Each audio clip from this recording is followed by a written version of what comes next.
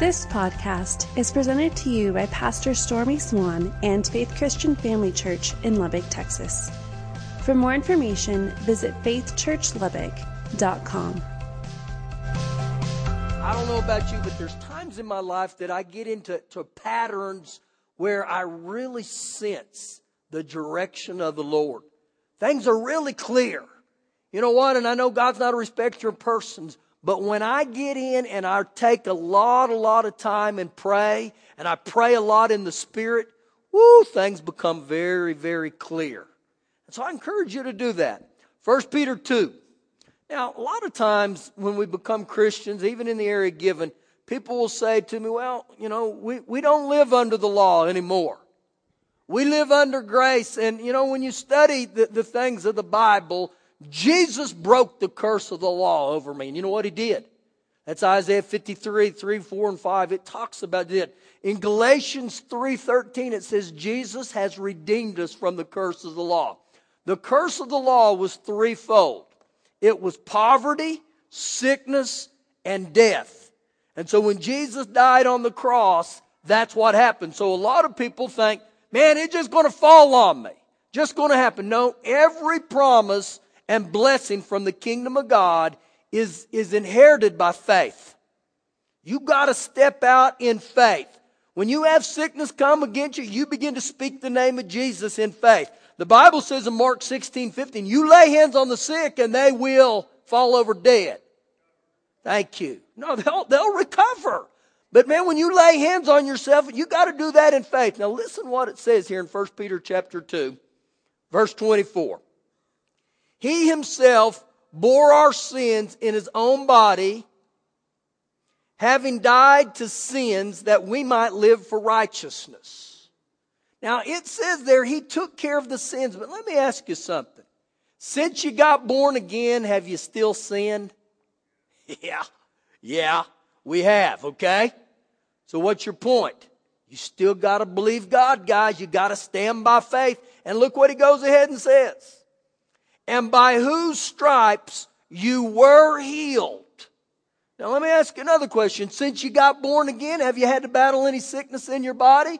Yeah, I have. And so what do? You learn to appropriate the Word of God by faith. How do I do that? I begin to believe what the Bible says and I act on the Word. So when the Bible says you lay hands on the sick and they'll recover, I got to do that. But not only I do it with faith. I'm going to tell you right now, if I'm going to lay hands on you, I'm not going to say a little courtesy prayer. I'm going to get over and say, you know what, we're going to believe God. We're going to stand together and we're going to believe God. Now, why I'm telling us that, it's the same way in the area of finances. Jesus broke the curse of poverty over us, but I still got to live by faith. I got to still step out, and when Jesus says, you give and it'll be given back to you, good measure, pressed down, shaken together, and running over. He'll do that.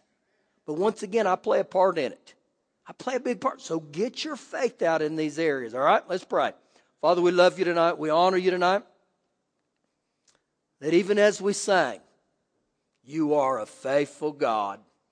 And you will do precisely what you said you would do in your word. And I thank you for that. And Lord, we ask you to bless the sacrifices of giving as we receive those tonight for your glory. Bless the hands of the giver, Father, in Jesus' name. Amen. Amen, amen, amen. Well, praise the Lord. If you've been here for the last, I don't know how far back we went. I think probably into March. We've been talking about the fear of God, and we're going to end tonight with it. Most likely. I'm not going to promise that, but that's the goal. Now, listen, the fear of God is a positive thing. The spirit of fear is a negative thing. Those are two different things, totally different. The fear of the Lord means to stand in awe, to reverence God. Now, a lot of times we do not understand this, but this may help you.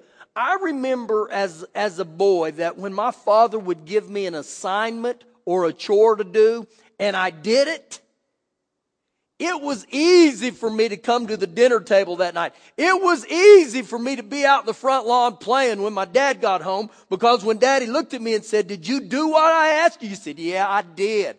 I did." That was a fear of my father, knowing, oh man, my God, my father's going to love me and he's going to reward me. But you remember those days that when your daddy told you to do something and you didn't, you weren't really looking forward to going to eating that night. You weren't out in the front yard playing ball. Actually, you're probably under the bed or in the closet hiding. You know why? Because you disappointed your daddy. And this is very similar to the fear of God. I don't know about you. I want to please God.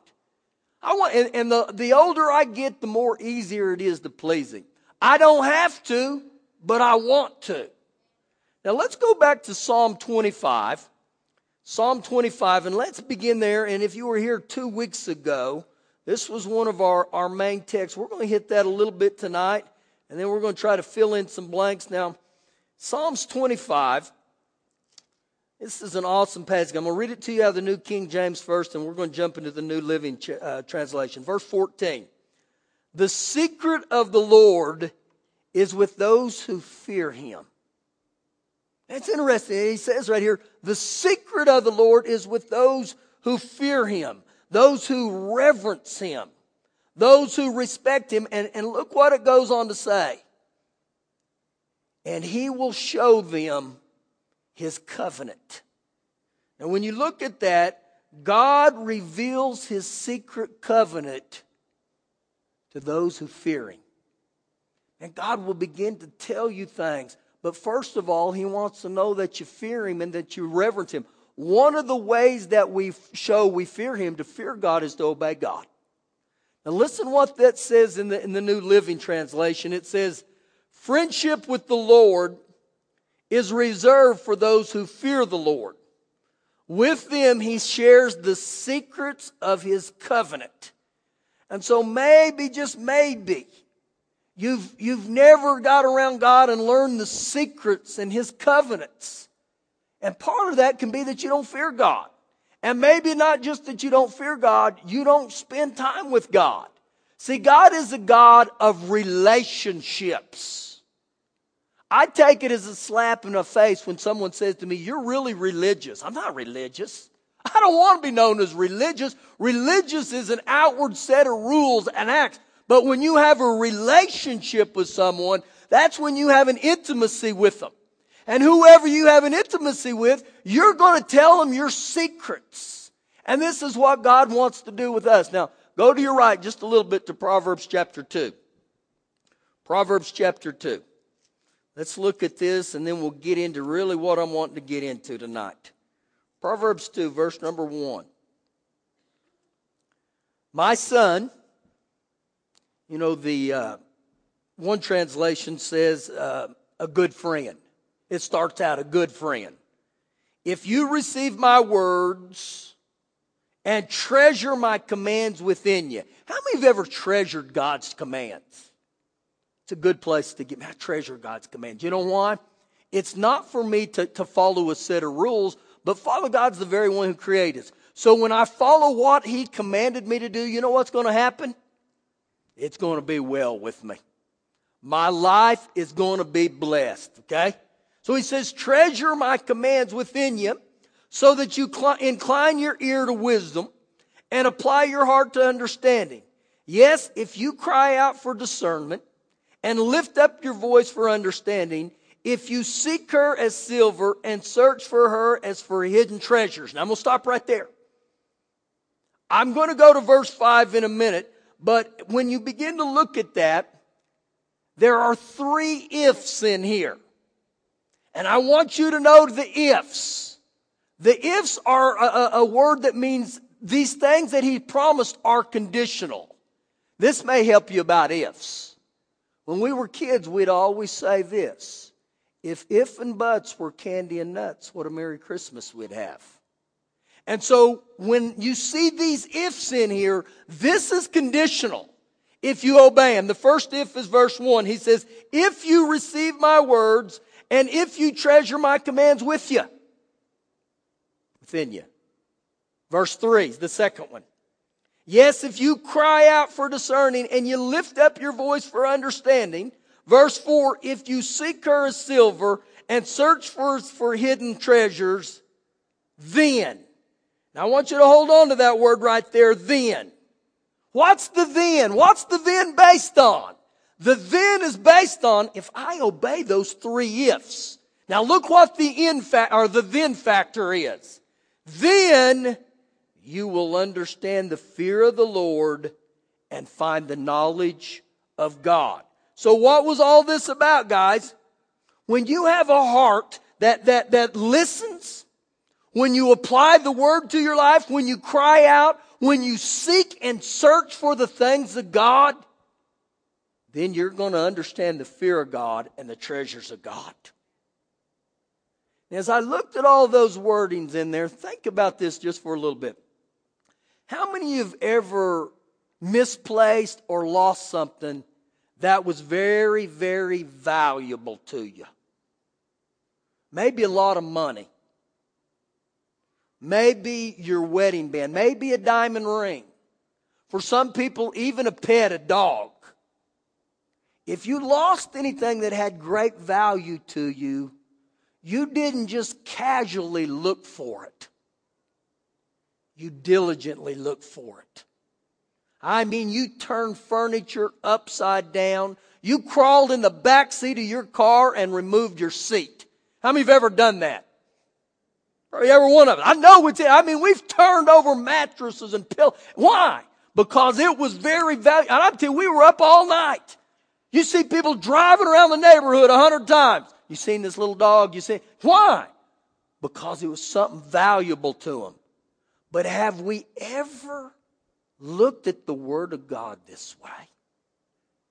Because He gives me some insight right here. And He says, when I have a heart for that, when I cry out for discernment, I cry out for understanding, then He begins to show me, this is the fear of the Lord.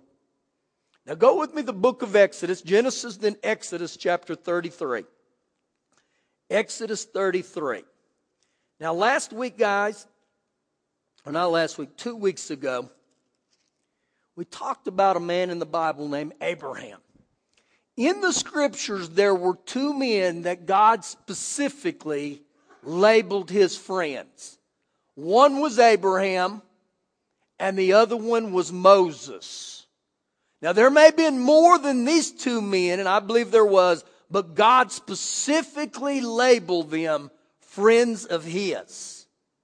Now, when I saw that word, the friends of God, it gets my attention. So what happens there is I go back and I start studying and saying, I know Abraham and Moses, they weren't just given that title of friends of God for the fun of it. There was reason, there was purpose, and so you got to go back and you got to find out why these two men were called friends of God. We saw with Abraham that Abraham was a covenant man. He put the things of God above anything. Remember his nephew, Lot? Lot chose the things of the world where Abraham said, I'm going to choose the things of God. And I believe that's what separates men or women that are friends of God or not friends of God. Is when we put God first, when we put God above people. Now let's look a little bit here about this guy named Moses tonight. Exodus 33. Let's start in verse number 7. Now Moses took his tent and he pitched it outside the camp, far from the camp, and he called it the tabernacle of meeting. Now, the tabernacle of the meeting here, guys, was the place of God's presence. Why was this set up in a tent? Because the temple hadn't been built yet.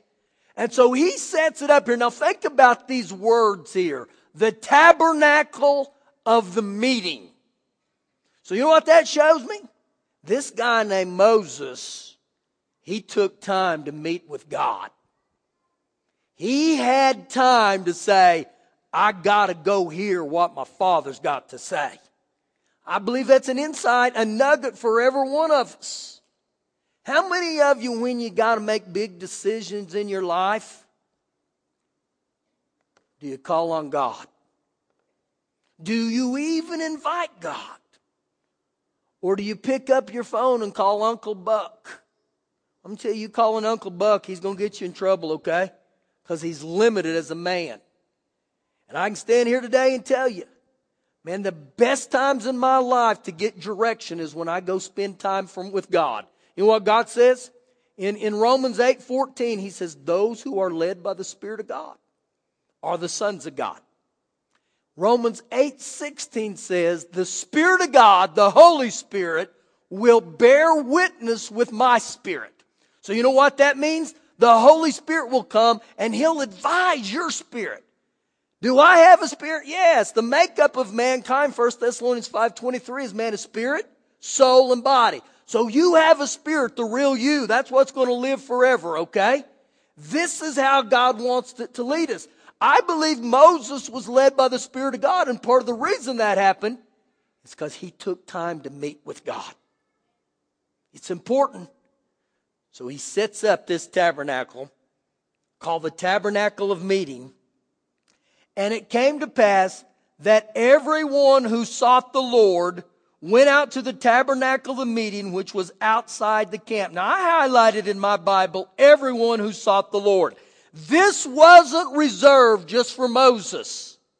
This was an invitation. Anybody who wants to, you can meet with God. And that's how it is today. You don't have to have a priest to go. You can meet with God personally. And that's God's desire. That's what He wants. Okay? Keep reading. Verse 8. So it was whenever Moses went out to the tabernacle that all the people rose and each man stood at his tent door. And he watched Moses until he had gone into the tabernacle.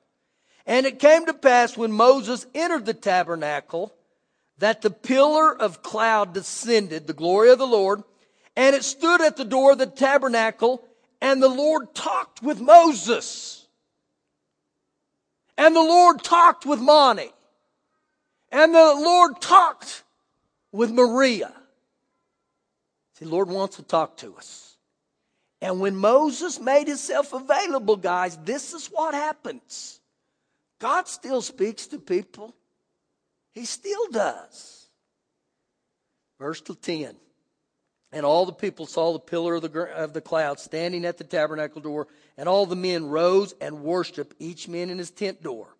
So the Lord spoke face to face as a man speaks to his friend. He spoke face to face as a man speaks to his friend. Now, the best friend I have nowadays is my wife, besides God. But when I talk to my wife gets very, very upset with me when I don't make very good eye contact with her. Do you have a problem? Yeah, I do. I stray, you know. They say us men can only do one thing at a time, and so, man, I got to really focus. But something happens when I look face to face in her eyes. This is what God wanted to do with us, but this is what He did with Moses. And so if you'll notice here, He labels him a friend right here because of the relationship they had. It wasn't because of religion, it was because of relationship. Keep reading. And he would return to the camp, but his servant Joshua, the son of Nun, a young man, did not depart from the tabernacle. Now, when you look at that right there, guys, it said that this guy Joshua was Moses' servant. And at this point in his time, it says Joshua was a young man. But Joshua hung out at the tabernacle. And you know what it shows me here? Joshua learned to meet with God at a young age. Ultimately, when Moses died, guess who led the Israelites into the promised land? This young guy named Joshua. Now, it wasn't coincidental, and it wasn't the luck of the draw that Joshua was the one who did it. This showed me right here that at a young age, he took time to start meeting with God. I don't care where you're at in life. Even if you're a new beginner or new believer, start meeting with God. I got to take time to meet with him. So you're beginning to see some things here. And so the Israelites, guys, they didn't fear God. But Moses did. And I believe this is why the Israelites never were intimate with God. They didn't know God's ways. They didn't know God's motives. They didn't know God's intentions. They knew God like me and you would know a sports figure, a famous actor, maybe a singer, even let's say the way we would know our president. You know how we know people like that? From a distance. We know them because of their talents, their accomplishments, or their achievements. But we don't know them on an intimate or a personal relationship. And this is exactly how the Israelites knew God. It was from a distance. That wasn't God's desire. How God knew Moses, He wanted to know every one of them that way. Verse 12. Then Moses said to the Lord, "See, you say to me, bring up this people, but you have not let me know whom you will send with me." And this was pretty bold of Moses. He looks at God and says, you want me to lead your people, but aren't you going to tell me what all we're going to do? Keep looking. So he goes on to say, "Yet you have said, I know you by name, and you have also found grace in my sight. Now therefore I pray, if I have found grace in your sight, show me now your way, that I may know you and that I may have found grace in your sight, and consider that this nation is your people." Now, remember what we read in Psalms 25:14. He shares his secret counsel with those who fear him. This is what he begins to do with Moses. He begins to tell Moses what he's going to do. Thank you for listening to the podcast. For more information, visit faithchurchlubbock.com.